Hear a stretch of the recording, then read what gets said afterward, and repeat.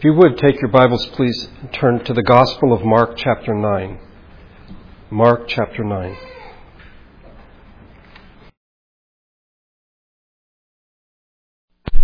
Mark chapter 9. Let's read our text first, beginning in verse number 14 and going through verse 24.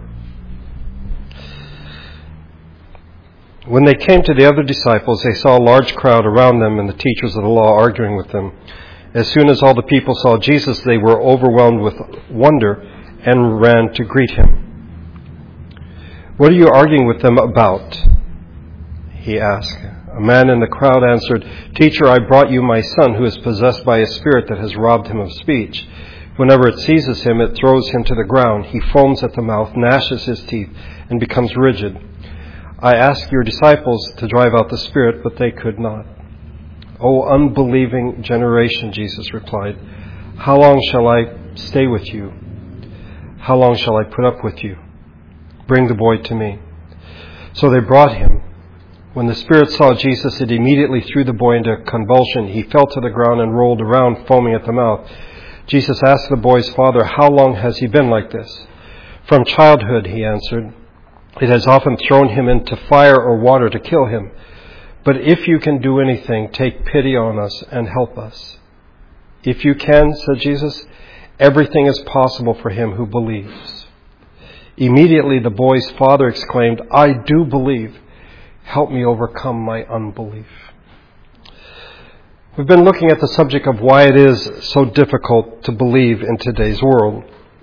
Back when we began this series, we looked at a theology of belief and unbelief. And among the things that we saw is that it is in the arena of spiritual awakening and learning that we come to the matter of belief.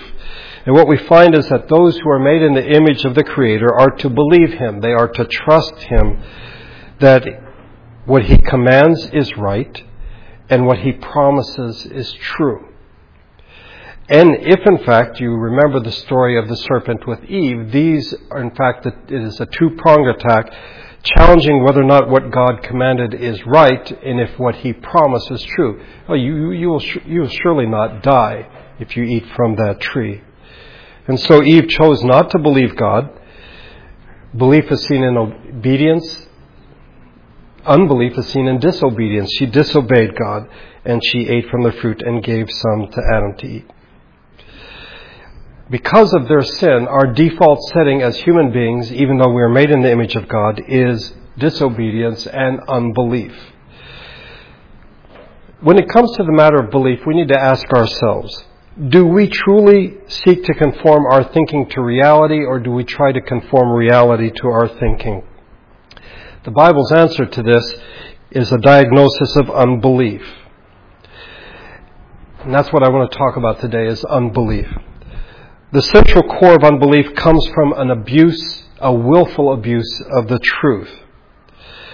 In dealing with truth, all humans are at the same time both truth seekers and truth twisters. We say we want the truth, and yet we twist the truth. And just as often, we try to conform reality to our thinking rather than our thinking to reality. In the novel by Sir Thomas More, Utopia, one of the characters argues that human beings, quote, are not willing to render their actions to conform to the law of God. Instead, they endeavor to render the laws of God to conform to their actions. Rather than saying, this is what God has said, so I must do this, I have to change my behavior if necessary, they seek rather to change the laws of God so that their behavior is fine. Paul wrote in Romans 1, "The wrath of God is being revealed from heaven against all godlessness and wickedness of men who suppress the truth by their wickedness, since what may be known of God is plain to them because God has made it plain to them." So, simply put, sin and disobedience and unbelief are in fact a deliberate and continuing act of violence to the truth. Unbelief looks at the truth of who God is and God's creation and simply rejects it. It suppresses it. It denies that truth. In the Scripture, there are at least 4 different descriptions of unbelief, 4 different descriptions, 4 different ways in which it is examined. Let me just say at this point, I am extremely grateful to Os Guinness He has a new book out called Fool's Talk. It is said to be his magnum opus, which to me is quite amazing because he has done incredible work up to this point. He has, I would say, been one of the 2 or 3 greatest influences in my thinking, and I'm most appreciative of the work he's done. The first thing that Scripture tells us about unbelief is that it abuses the truth through a deliberate act of suppression. That is to say, here's the truth, unbelief takes it and violently, if you wish, suppresses it. It silences its voice. God has a purpose for the truth, but unbelief says, no, we will have none of that, and it suppresses that truth. By itself, the truth speaks naturally and clearly, but unbelief will not have it. It seeks to silence it. It will not allow truth to do what it does naturally. This is what we hear in Romans chapter 1, that in fact people suppress the truth by their wickedness. But we find it and we hear it throughout Scripture. In Job 21:14, yet they say to God, leave us alone. We have no desire to know your ways. In Psalm 50, you hate my instruction and cast my words behind you. In Jeremiah 5, they have lied about the Lord. They said, he will do nothing. No harm will come to us. We will never see sword or famine. That is to say, what he has promised, in fact, will not come to pass. The truth is there, but it is, in fact, suppressed. In a real sense, rejected. The second thing that Scripture tells us about unbelief is that it abuses truth through a deliberate act of exploitation. So beyond suppressing it and twisting it, unbelief forces its own agenda. It twists the truth, it suppresses the truth so that it can put forward what it believes or what it wants to say is the truth. In Micah chapter 3, hear this, you heads of the house of Jacob and the rulers of the house of Israel, who detest justice and make crooked all that is straight. Here's the truth, if you wish. It is straight and it is exploited. It is twisted by, in Micah's case here, those who are in positions of authority. The third thing we see in Scripture is that unbelief abuses the truth through a deliberate act of inversion. It turns truth completely upside down, inside out, and holds it there for its own purposes. And we shouldn't be surprised because creatures, in fact, have sought to put themselves in the place of the Creator. That is to say, we choose to believe our own lies rather than God's truth. We make ourselves gods instead of God. In John Milton's Paradise Lost, you're probably familiar, when Satan said it is better to reign in hell than serve in heaven.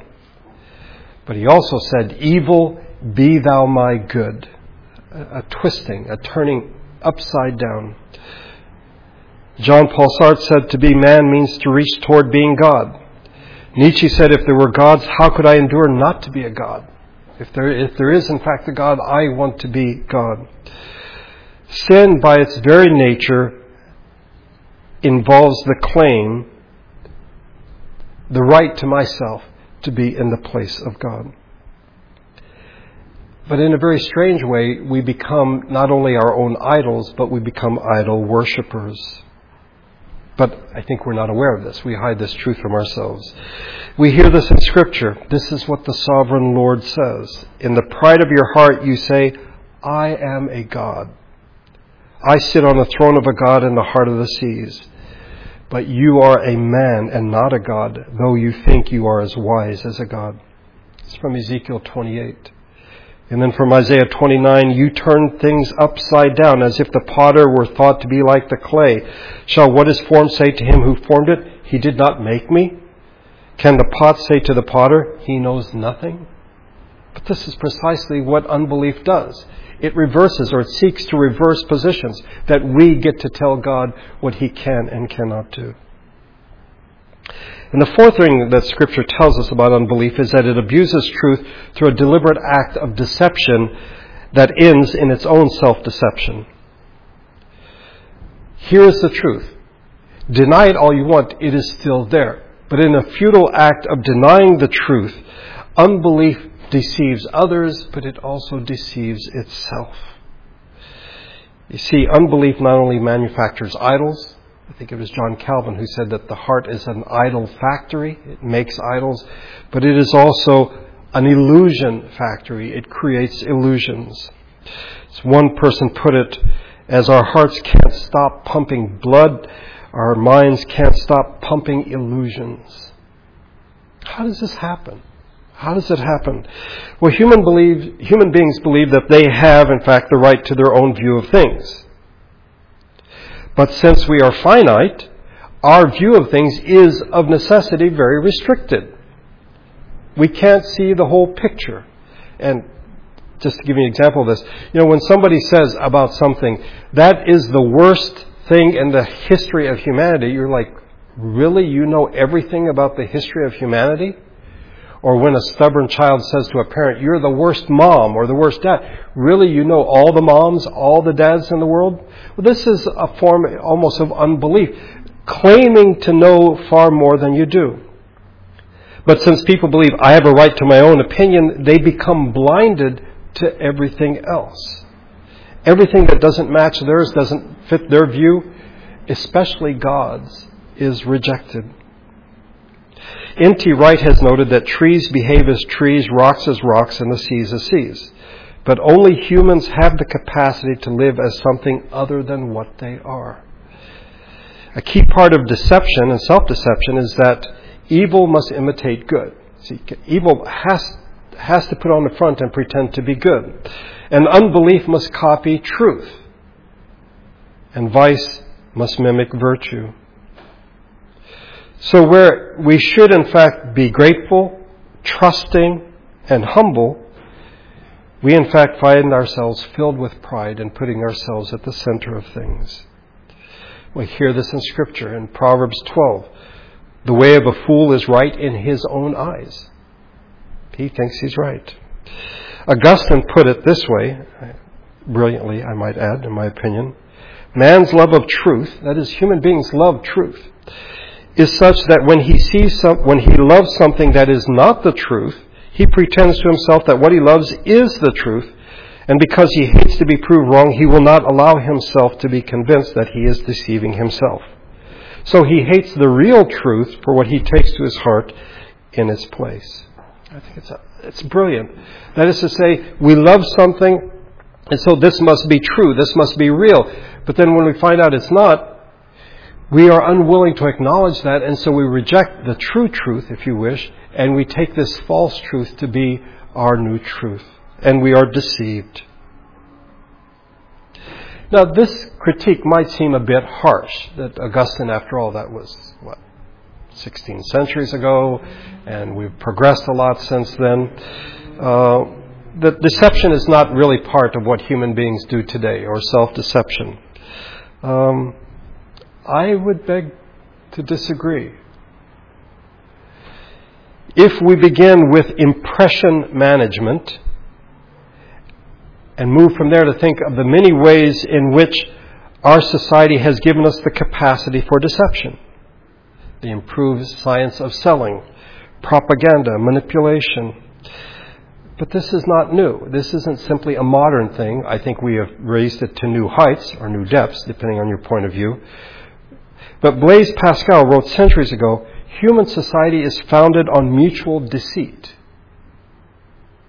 We lie to each other. We lie to ourselves. Are we surprised? In our prayer of confession today, we read, the heart is more deceitful than all else and is desperately sick. Who can understand it? So what we see is that unbelief in Scripture is described as that which suppresses the truth, that which seeks to exploit the truth, that which inverts the truth, so it is no longer the truth, and self-deception. And in the process, we find ourselves looking into the heart of darkness, the human heart, as the Bible understands it. Unbelief is just one expression of this rebellion, this darkness that we find in our hearts. Which means, in part, and I think this is important, we should never think of unbelief or view unbelief as theoretical or as neutral, that a person is here and they don't believe, but it's not like they're not believing, they're not sure what they should do. Or we shouldn't think of unbelief as simply a worldview that people have.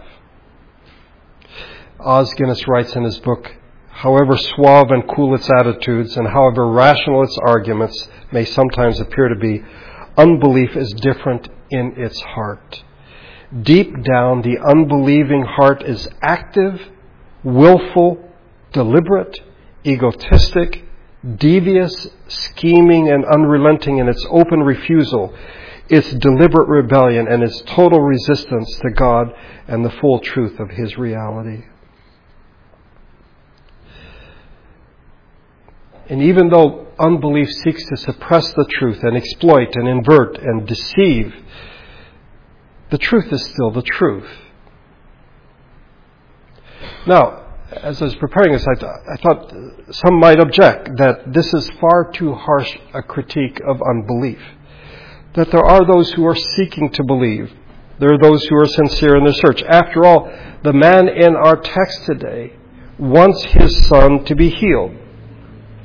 But it seemed like it was just too much. I mean, ever since he was a child, the son had been oppressed by this spirit. And this father wants him to be healed, but it just doesn't seem possible. And so there's a tension, and we see it in this man, and we see it in ourselves. We have the logic of God's truth pulling us in one way. Here is Jesus, a prophet sent by God, who has in fact healed many people. On the other hand, we have the logic of unbelief that says no one has ever done this before. And in fact, his disciples can't do it. It probably can't be done. And the man says, I believe, help me overcome my unbelief. He finds himself in a place of tension. What adds to the tension is this. If everyone in the world accepted God's truth as it is, there'd be no need to persuade anyone, because people, in fact, would believe the truth. And yet, if everyone lived in the world that they claim is true, we would have no possibility of speaking the good news to them, because they'd be living on a different planet. The reality is people live with one foot in each camp. The logic of God's truth leads us to see that He is God. The logic of unbelief leads to disaster. And we find ourselves in tension between the two. Francis Schaeffer observed in his book, The God Who's There, the more logical a non-Christian is to his own presuppositions, the further he is from the real world. And the nearer he is to the real world, the more illogical he is to his presuppositions. Let me flesh this out if I can. The unbelieving heart and mind lives between two poles, or two axes, if you wish. One is the dilemma pole, the other is the diversion pole. This is from Os Guinness' book. The dilemma pole can be put this way. The more consistent people are to their view of reality, the farther away they are from God's truth and God's reality. And the more likely they are to feel the tension or the pain of their dilemma. So, the more consistent people are to their point of view, the more difficult their life will be in this world. On the other hand, the less consistent that they are, the closer they are to God's world. Schaeffer told the story, and I remember him getting quite emotional about it, that years ago at L'Abri, he had a man come in and they were talking, and he was meeting one-on-one with Schaeffer. And Schaeffer was talking about the world, where the Swiss L'Abri is. It's just spectacular. It's in the Alps. It's beautiful. And he was talking about creation. And the man said, well, this is not real. This is an illusion. From his theological viewpoint, if you wish, his belief, this world is not real. And Schaeffer said, quite wisely, I think, he said, okay, you and I are going to meet next week. What I want you to do for the next 7 days is live as though this world is not real. You say it's not real. Live as though it's not real. You see, because a lot of people say that the world isn't real, but they live as though it is. The next week, the man came to see Schaeffer, and his face, body, he was all banged up and all scratched up. because he had tried to live as though the world was not real. He tried to walk through trees. He tried to walk through walls and doors. He was being consistent to his worldview. And it was a very painful process. The reality is, many people say things, but they don't live that way. That is the diversion pool. The dilemma pool is those who, in fact, believe this is the way things are, and they try to live consistently with their point of view.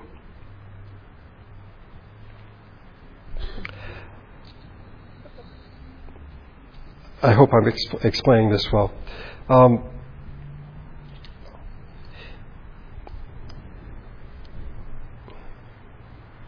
A person who tries to be consistent, who says, I do not believe the truth, and tries to live in that light, in fact, will find themselves, I think they're quite courageous, far more courageous than the people on the other side. But in fact, what we find is they can't live that way because they live in God's world. If God is dead, as many claim, then everything that has depended upon God must go. And here we find a difference between, let's say, Friedrich Nietzsche, and the English atheists of the 19th century. Nietzsche was more consistent but very uncomfortable. The English atheists were less consistent but far more comfortable. In the 20th century, the difference between Sartre and Camus, for example, Sartre was more consistent to his atheism, but also very cold. Albert Camus was inconsistent but warm. One person wrote it this way: Camus continues to think despair, even to write it, but he lives hope. That is, as an unbeliever, between the dilemma of, I don't believe this, but then the diversion, you find yourself saying one thing, but living in a different way. John Gray, in a book that came out, I think, in 2007, Straw Dogs, Some Thoughts on Humans and Other Animals, writes, he's against humanists. He is a non-humanist atheist. And he lambasts them for their unwarranted borrowing of concepts such as freedom and human dignity. If the Jewish and Christian faiths are false, then freedom would dissolve before determination and the notion of human dignity being made in the image of God. If you reject the truth, then in fact you find yourselves in a position, an uncomfortable position, but a position in which you seek to be consistent to your beliefs. I think this might help explain. Compare the 60s with the 70s.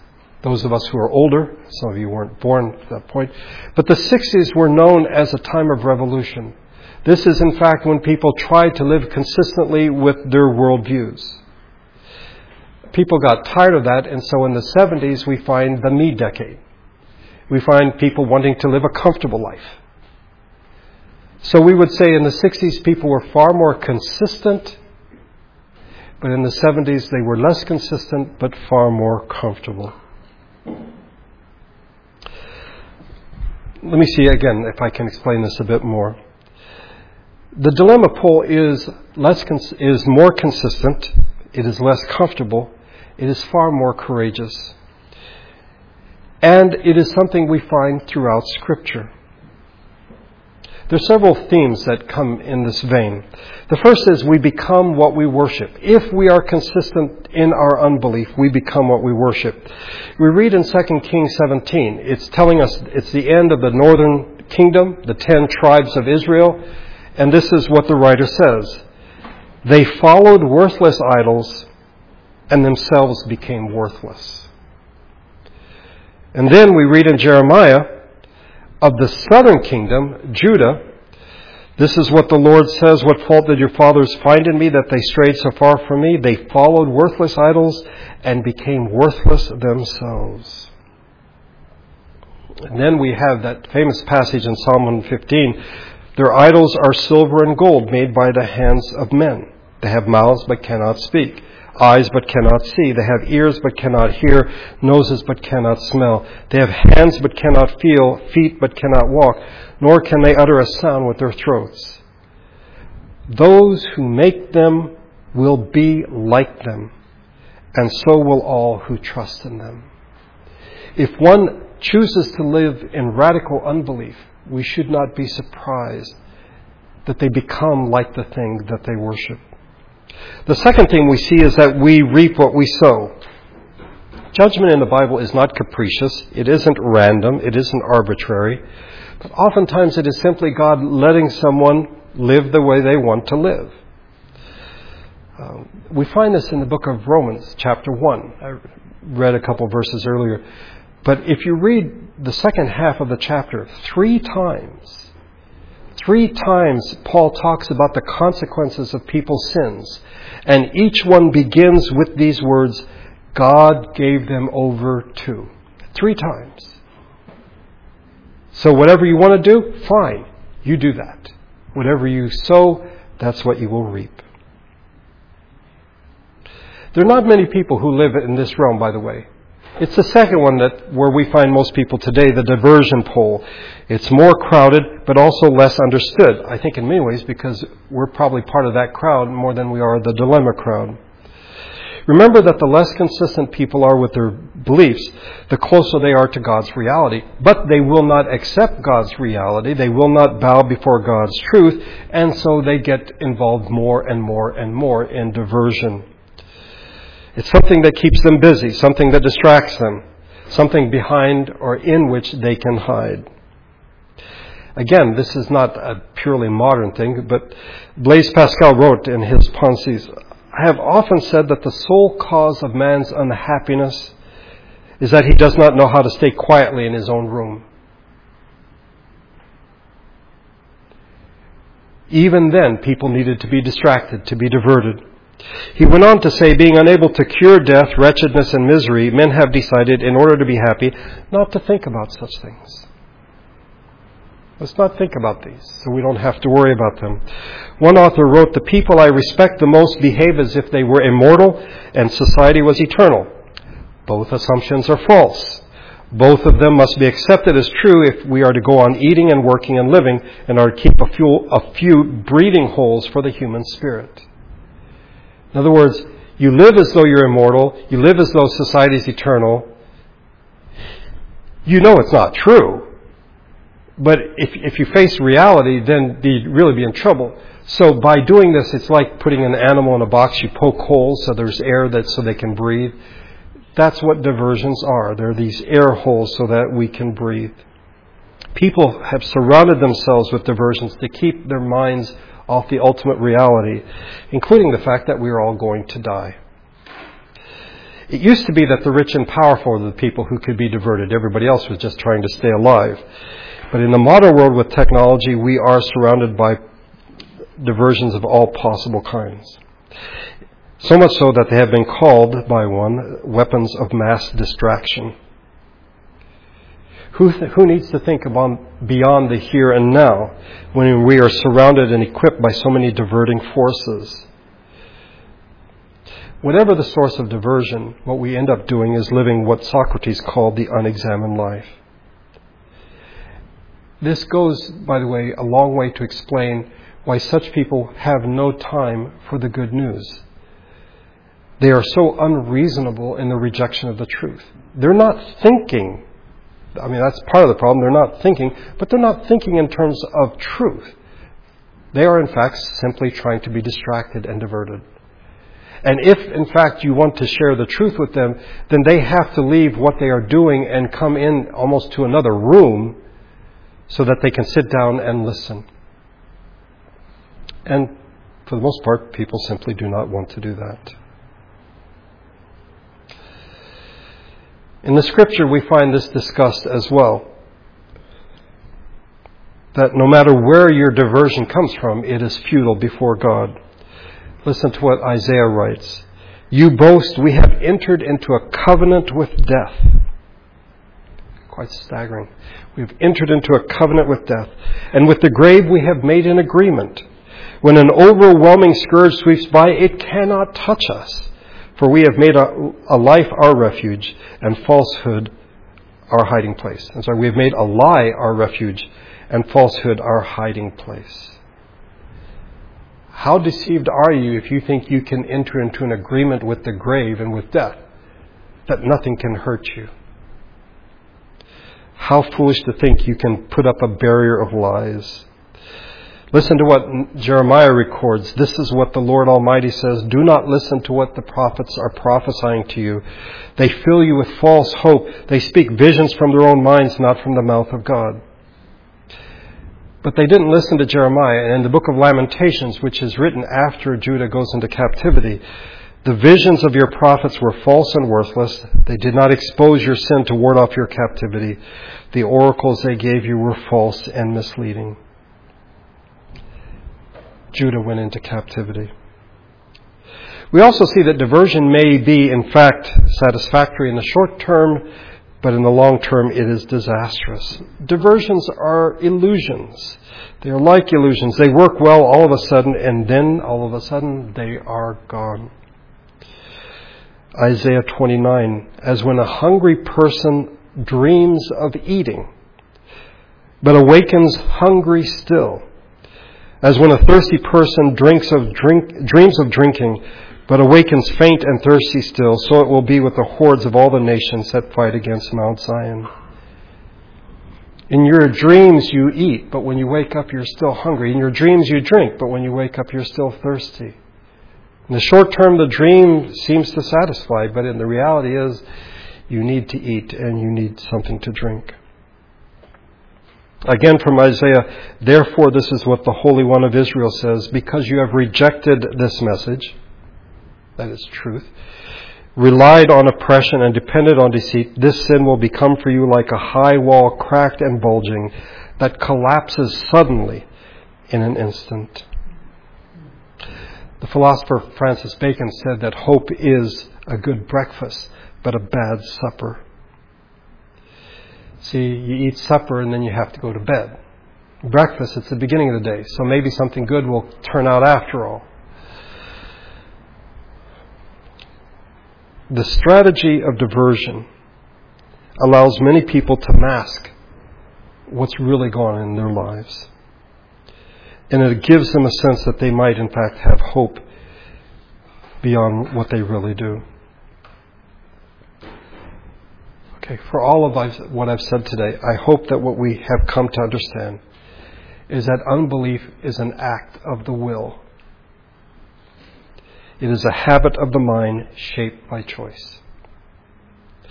Let me repeat that. Unbelief is an act of the will and a habit of the mind shaped by choice. We live in a culture of unbelief that is marked by real hypocrisy. That is to say, people say this is what they believe, but in fact, they don't live that way. People say that there is no God, and yet they talk about love and human dignity and freedom and all these things that come from God. They are not consistent. They live in unbelief. And ultimately, they will not bow before God. They will not humble themselves before God. This is the world we live in. This is the culture you and I live in. And if we are not careful, we will find ourselves living in unbelief. We will, in fact, find ourselves saying one thing but living in a different way altogether. When we do it, by the way, it's called hypocrisy. And that it is. But when other people do it, that's simply what everyone is doing. They're saying one thing but doing another. I remember, I know Dave was there. I think, Rosa, you might have been with us as well when we went to here, Mangalwadi, at the Hollywood Presbyterian Church. And he mentioned that Time Magazine had done a survey on vegetarianism. And what they found was that 60% of the people who said they were vegetarians said they'd had meat in the last 24 hours. Well, then you're not a vegetarian. Okay? Now, one could argue that's not a moral issue. But I think it really illustrates what we find in our society today with regard to unbelief. That people will say this, but they act in a very different way. As those who have the good news, I think it'd be easier for us to talk to people who are consistent with their beliefs. Because then we could say, look, this is what you believe, but look at the consequences of your action. But the vast majority of people we know in our society are on this side, the other side, in which they are not consistent with their beliefs, but it doesn't bother them because they're simply too busy being distracted and being diverted. And when you say, listen, I want to talk to you about something serious and important, I have no time. I simply do not have the time. Because the gospel is not a distraction. The truth is not a distraction. It's not diverting. It deals with ultimate issues. That's what they're trying to avoid. That's why they're being distracted. They don't want to think about these things. By the way, whenever there is a disaster or when there are difficulties, when there's a national crisis, suddenly you find a lot of people moving from over here to over here because they've had to face the reality that, your iPhone can't save you from terrorists. I don't think it can. Or from any natural disaster. It might be able to distract you in the meantime, before all these bad things happen.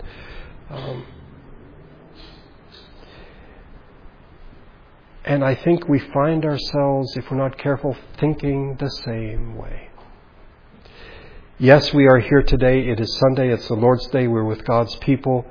There are certain things we say we believe, and yet we find ourselves not acting consistently, and we find ourselves seeking to be distracted rather than facing the truth of who God is and who He's called us to be.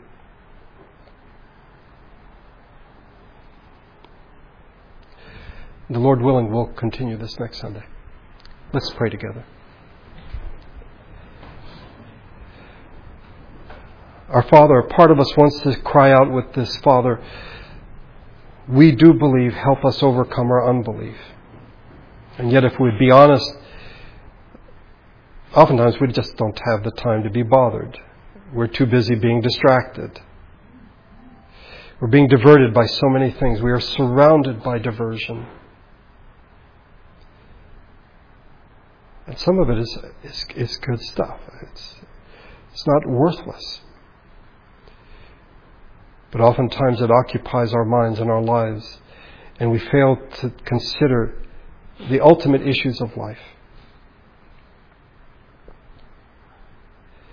We pray for the people that we come in contact with, that you would give us wisdom as to how we are to speak to them.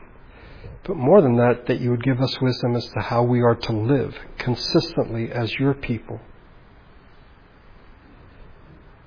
And understand that unbelief is not some theoretical issue, some neutral position that people take. It is, in fact, an act of disobedience. It seeks to suppress the truth, to twist the truth, and the process deceives. Help us to think about these things in the coming days. And by your grace, by your Spirit, put these things into practice in our lives, that we would be lights in a world of darkness rather than lights under a bushel. I thank you that we could meet together today. We pray for those that will be traveling, for Jesse and Gracie as they come back, for the G's as they go to Albuquerque, for the Nobles as they go to Hawaii, that you would watch over them and keep them safe. We're so grateful on this Sunday to have Mabel, Naomi with us, to have Oscar with us as well, after a long absence. Thank you for your goodness to us. And now may your Spirit and your grace go with us as we leave this place. I pray in Jesus' name.